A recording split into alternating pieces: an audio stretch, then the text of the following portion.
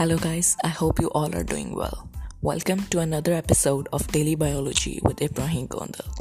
In today's episode, I'll be discussing that is artificial intelligence a threat to nature?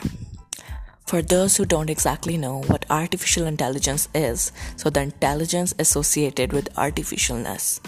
So the intelligence we humans, animals are bestowed with is basically the natural intelligence.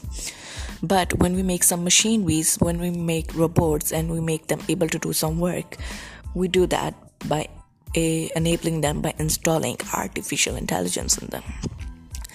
Now, when the field of artificial intelligence emerged, it was very limited.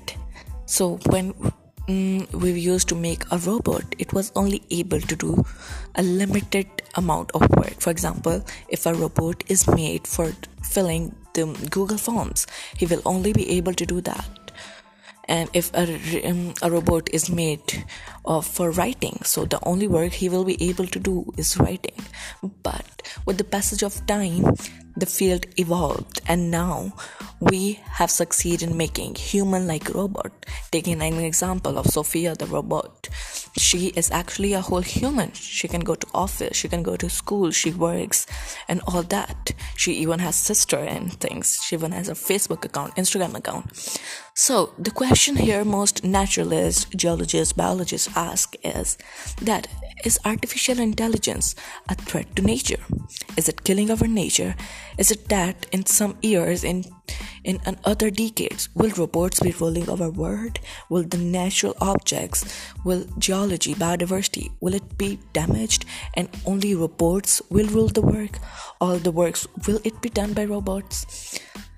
Like, as you all know about gene manipulation, they take a cell from a body and make another human, same as that, by gene manipulation, which is actually, evolvement in genetic engineering. So that's the question. Is it a threat? Is artificial intelligence a threat? It is, yes.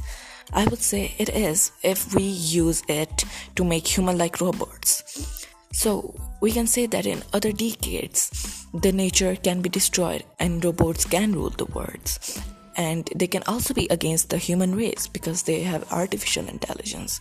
But on the other hand, artificial intelligence is also very important for us in order to make progress in different parts of our life, in different fields. We can also say that countries with the better artificial intelligence report are succeeding, are progressing than those who have not succeeded in making good robots, because the work human used to do in a week, that the same work is done by robots within 2 days or 1 day. The work that human used to do within 24 hours, the robots are able to do that within 1 or 2 hours. So that's the difference. That's why we also think that it is a threat, because instead of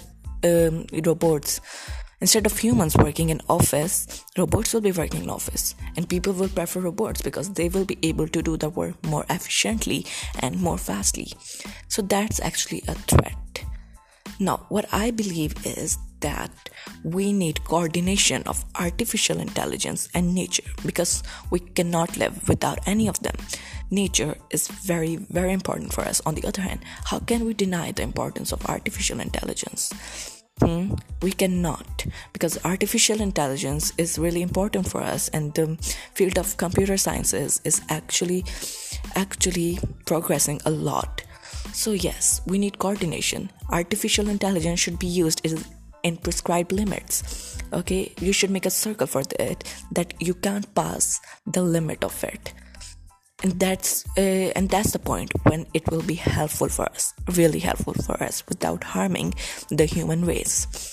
Now, these are all my opinions, by the way. In this episode, all things I told you is my opinion, because many people think that in coming years we'll be able to make child by ourselves, we'll be able to make same human. So that's actually destroying nature. We are destroying the natural processes. So that's what I'm talking about, that if we will be using artificial intelligence in this way, it can be a threat for our nature.